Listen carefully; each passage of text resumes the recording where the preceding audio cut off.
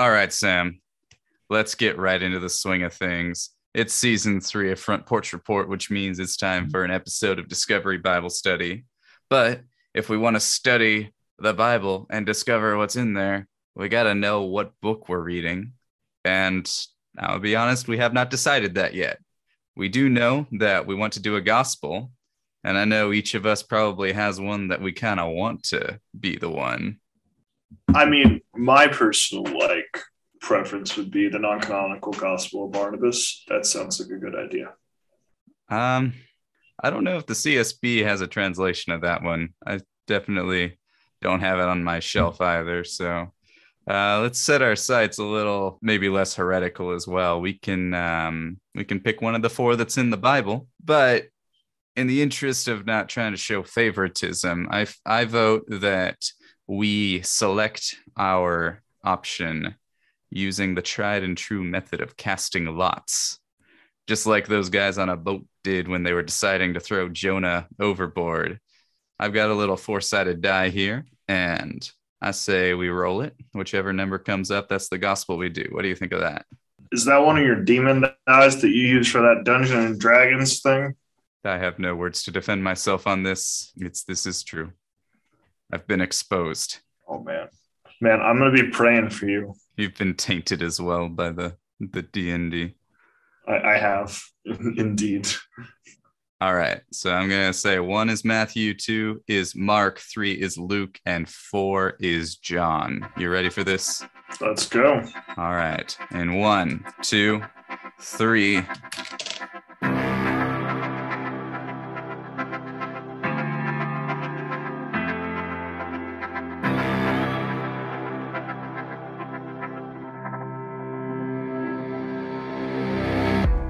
Welcome to Discovery Bible Study on Front Porch Report.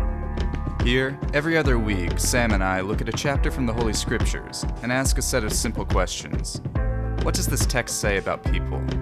What does it say about God? And what does it say about the gospel? From there, we use the insights we glean to discover how the passage is relevant to us and how we can apply it to our lives.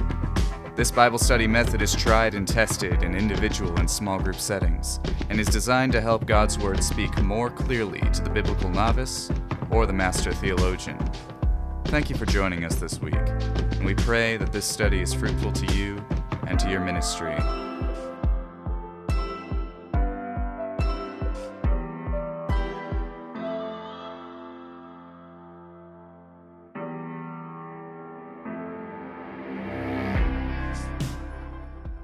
All right, it's 3. We're doing Luke, baby.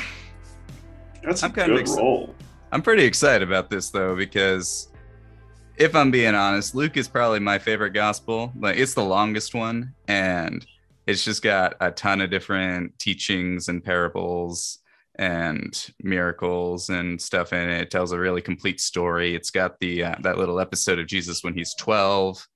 You got a very complete Christmas narrative. So there's a lot going on in there. Plus, you know, you and I are probably both prone to like Luke as a person generally, since he was in the medical field himself, by all accounts. Indeed. So while we would have so much fun going through all 80 some odd verses of chapter 1, today we're going to be doing something a little bit different. Today we'll be doing an intro to the book, like who wrote the book, which, spoiler alert, it might not be Luke. Hold up. I know. We'll talk about it. Mm-hmm.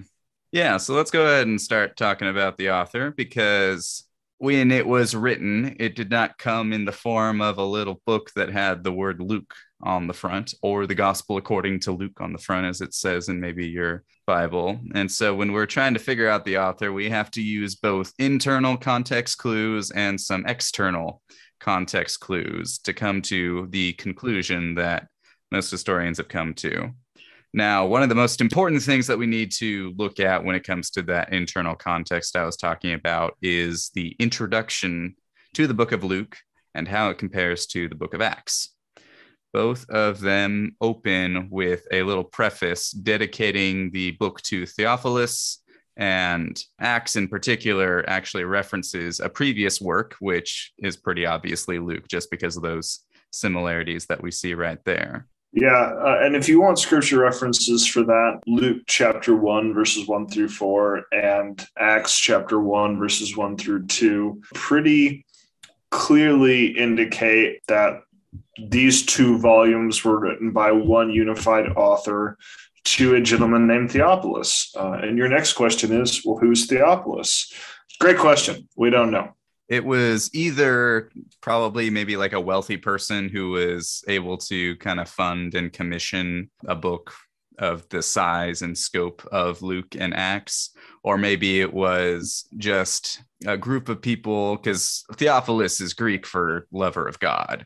And so that could be a nickname for someone, that could be someone's actual name, or it could just be a general moniker that the author is using to say, hey, this is to the lovers of God out there. And I have dedicated my time and my life to putting together this little, as he puts it in Luke, an orderly account of the events that we have seen. So those are some internal clues in the book that we can see, but some external clues, the largest of which we have is church tradition. So church tradition tells us that this is attributed to a person known as Saint Luke, and that's well and good. But church tradition doesn't necessarily always mean that it is 100% accurate and factual. There is church tradition that attributes that each of the 12 apostles wrote a portion of the Apostles' Creed.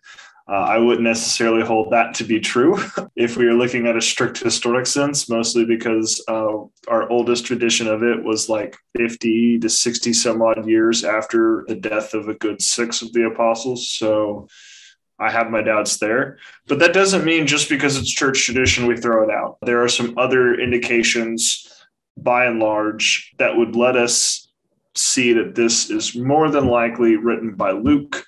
So the first piece of evidence that we can look at is actually in the book of Acts. There are several sections where in the narrative, it goes from being just a pure third person, Paul said this, Peter said that, to we did this and we went here and there.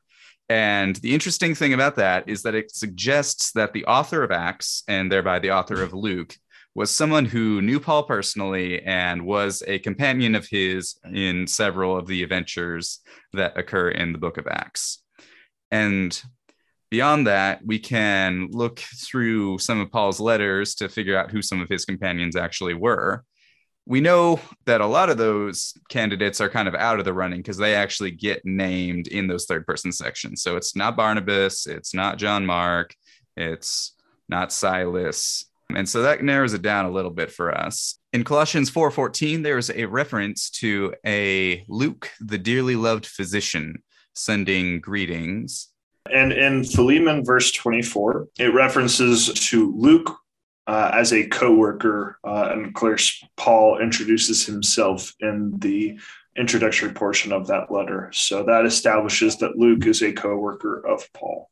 To go back to your earlier point, Sam, about church tradition, we have some testimony from some of the early church fathers, writers, such as Justin Martyr and Tertullian, who claim that Luke was the author, both the Gospel of Luke and of Acts. And so that's where the claims come from. That's where we get the name Gospel of Luke in our Bibles today. Is it possible that all of this is wrong and it's someone else that maybe is unnamed in the rest of Scripture, or it could be some other random person like the Demas that is mentioned in Colossians 4:14? Yes, but I think that we'd stand on decent enough footing that we can say that it's Luke. Yeah, and if it really bothers you, every time we say Luke, just substitute that in your head with the author, and that'll be fun.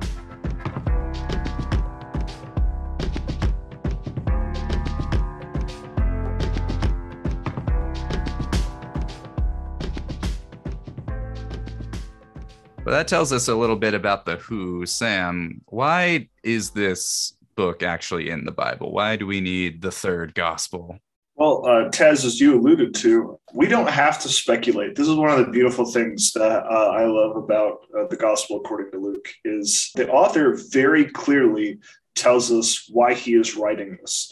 And he introduces to the character, Theophilus, and he says in the preface of chapter 1, verses 1 through 4, he says that there may be an orderly account about the things that have been fulfilled among us. And so the reason why Luke is writing is that there is an orderly account. And now you may say, but Samuel, you have said that this is the third gospel that was written in all likelihood, with Mark coming first and in all likelihood and Matthew following. Why does there need to be a third account in this situation?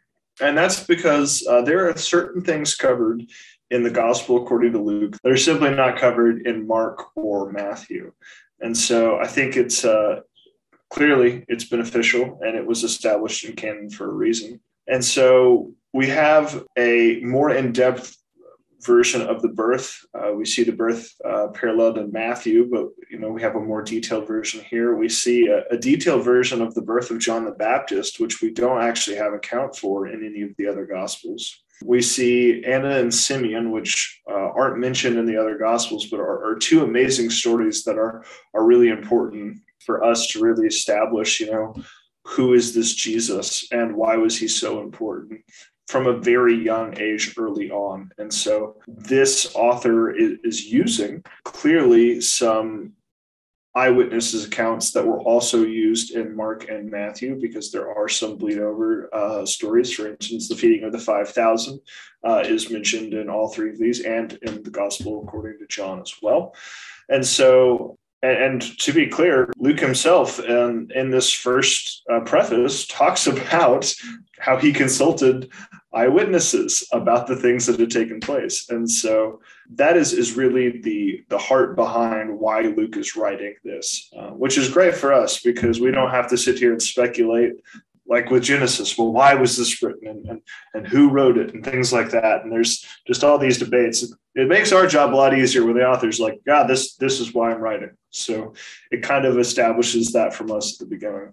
And I think that Luke's existence is almost an answer to the existence of the Gospel of Matthew, right? Because Matthew is very clearly written by a Jewish person for a Jewish audience. It's intended to really tie the story of Jesus in with what has come before it in the Hebrew Bible. And Luke by no means ignores the Hebrew Bible or ignores the Jewishness of Christ, but he was probably a Gentile himself, and he writes in a way that really calls to people who maybe do not have that deep root of Jewish faith already, and helps to make us realize that the gospel and Jesus are for everyone and not just for the Jews, that Gentiles can come into this as well. And that gets stated very explicitly in a lot of places in the book of Acts, the follow-up narrative to this gospel. But there will be times and moments throughout our study here where we'll get to see outsiders, downtrodden, oppressed people get brought into this new kingdom, this new family of God. And that's something that this gospel really emphasizes, which I also think is pretty cool. Could take a moment to talk about a really brief overview of the structure of the book. And if you want a more thorough look with some cool visuals, you can check out the Bible Project's Read Scripture overview of really any book in the Bible. They're all quite excellent, and they use the visuals and to really give you a picture of what things are doing. But the first two chapters serve as a real introduction as Jesus is preparing for his ministry, being born and then preparing for his ministry. Chapters 3 through 9 take place kind of out in the countryside and Galilee area, etc., where he begins his mission. He does a lot of teaching. He does a lot of miracles. Chapters 9 through 19 tell the story of him making his way towards Jerusalem and the way people react to his growing fame and to his message.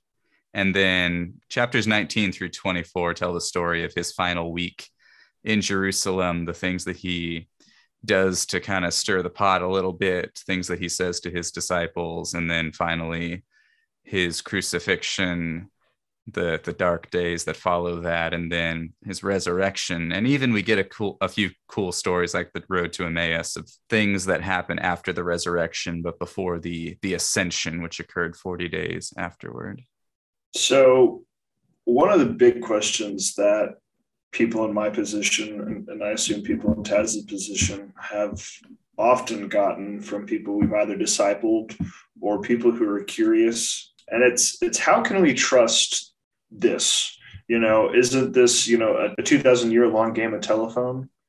And one of the things about Luke that is very unique for us to be able to prove is that Luke very often cites names and dates and places and specific things in his writing that make it very easy for us to go and verify, are these real? Were they happening when he said they were happening?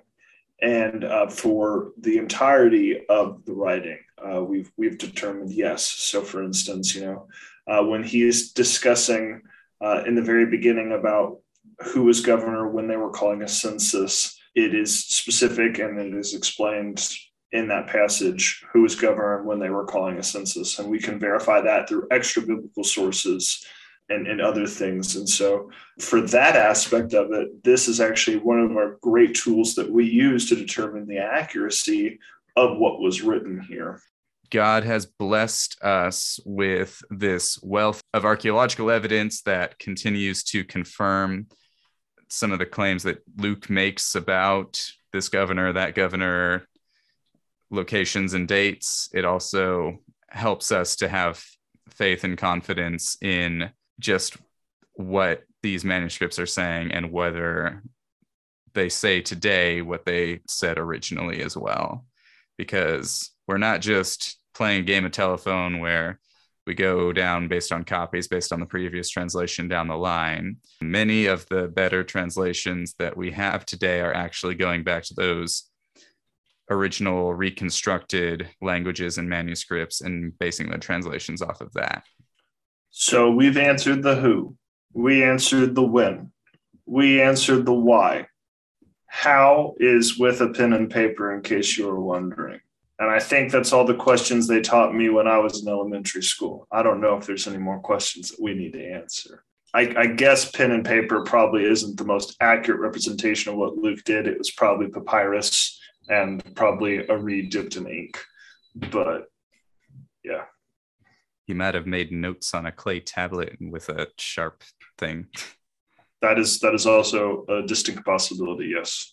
Can you imagine being a reporter in that era? Like, not only can you not take a recording of what they're saying, paper is also super expensive.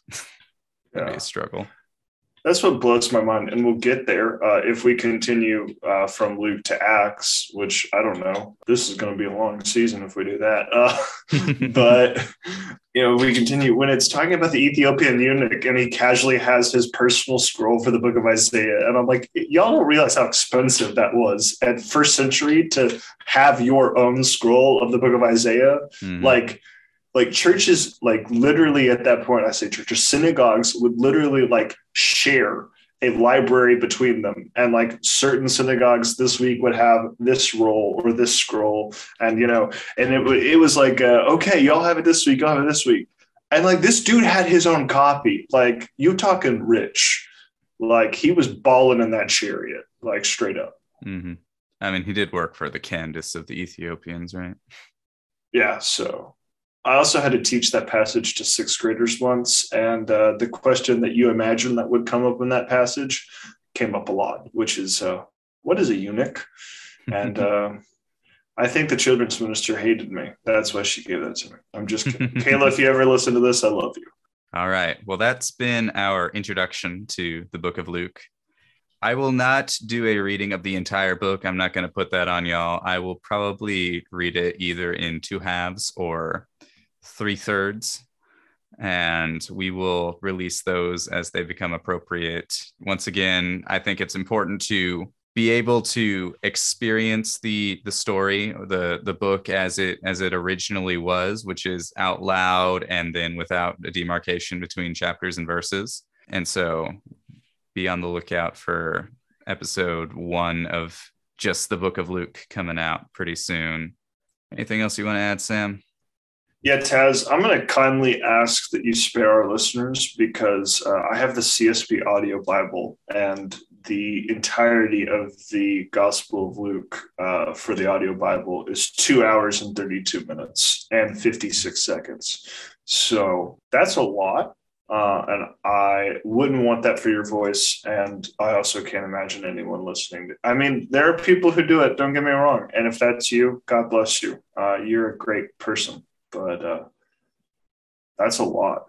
It is a lot. I listened to a podcast called Hardcore History, and the previous episode was 5.5 hours long. It took me almost a week, but I did it. But there's a limit to how many of those you can do in a year. Yeah.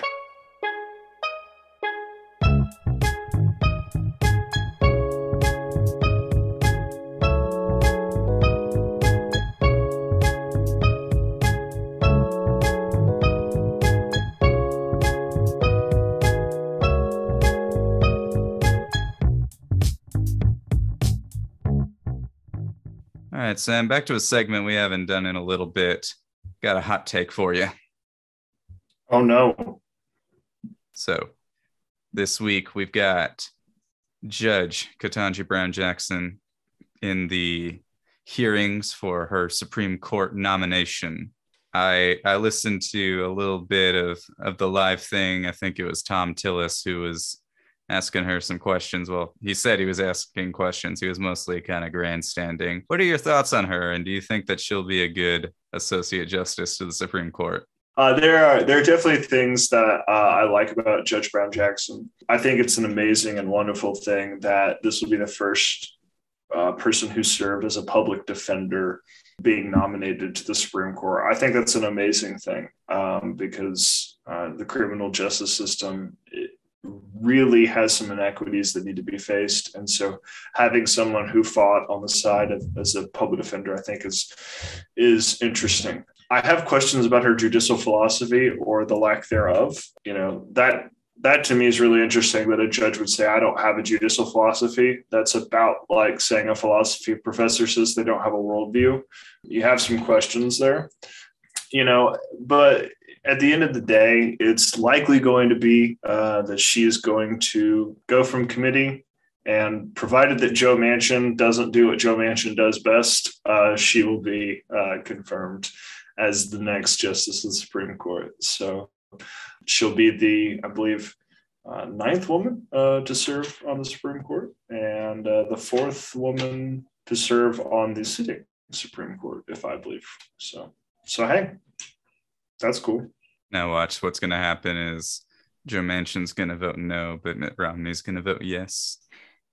Now, you know, people made jokes back in the day that, you know, Mitch McConnell was the bad guy and Mitch McConnell was this Darth Sidious saying, I am the Senate.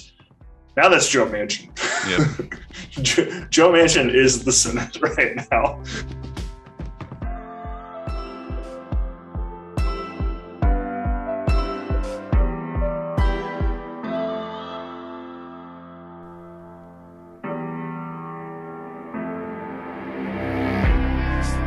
Thank you all for joining us this week. Front Porch Report is a passion project by a group of people who love Jesus and want to spread his word. Our hosts are Taz Turner and Samuel Hinckley. Our theme song is If by Beautiful Eulogy. We are available on Spotify, Apple Podcasts, and wherever you listen to podcasts. If you like what you hear, please give us a rating and share this episode with your friends so that we can continue to spread the word. If you'd like to get in touch with us, follow on Twitter where we are at Front Report, or send us an email at thefrontporchreport@gmail.com. We'll catch you next week. In the meantime, stay safe out there.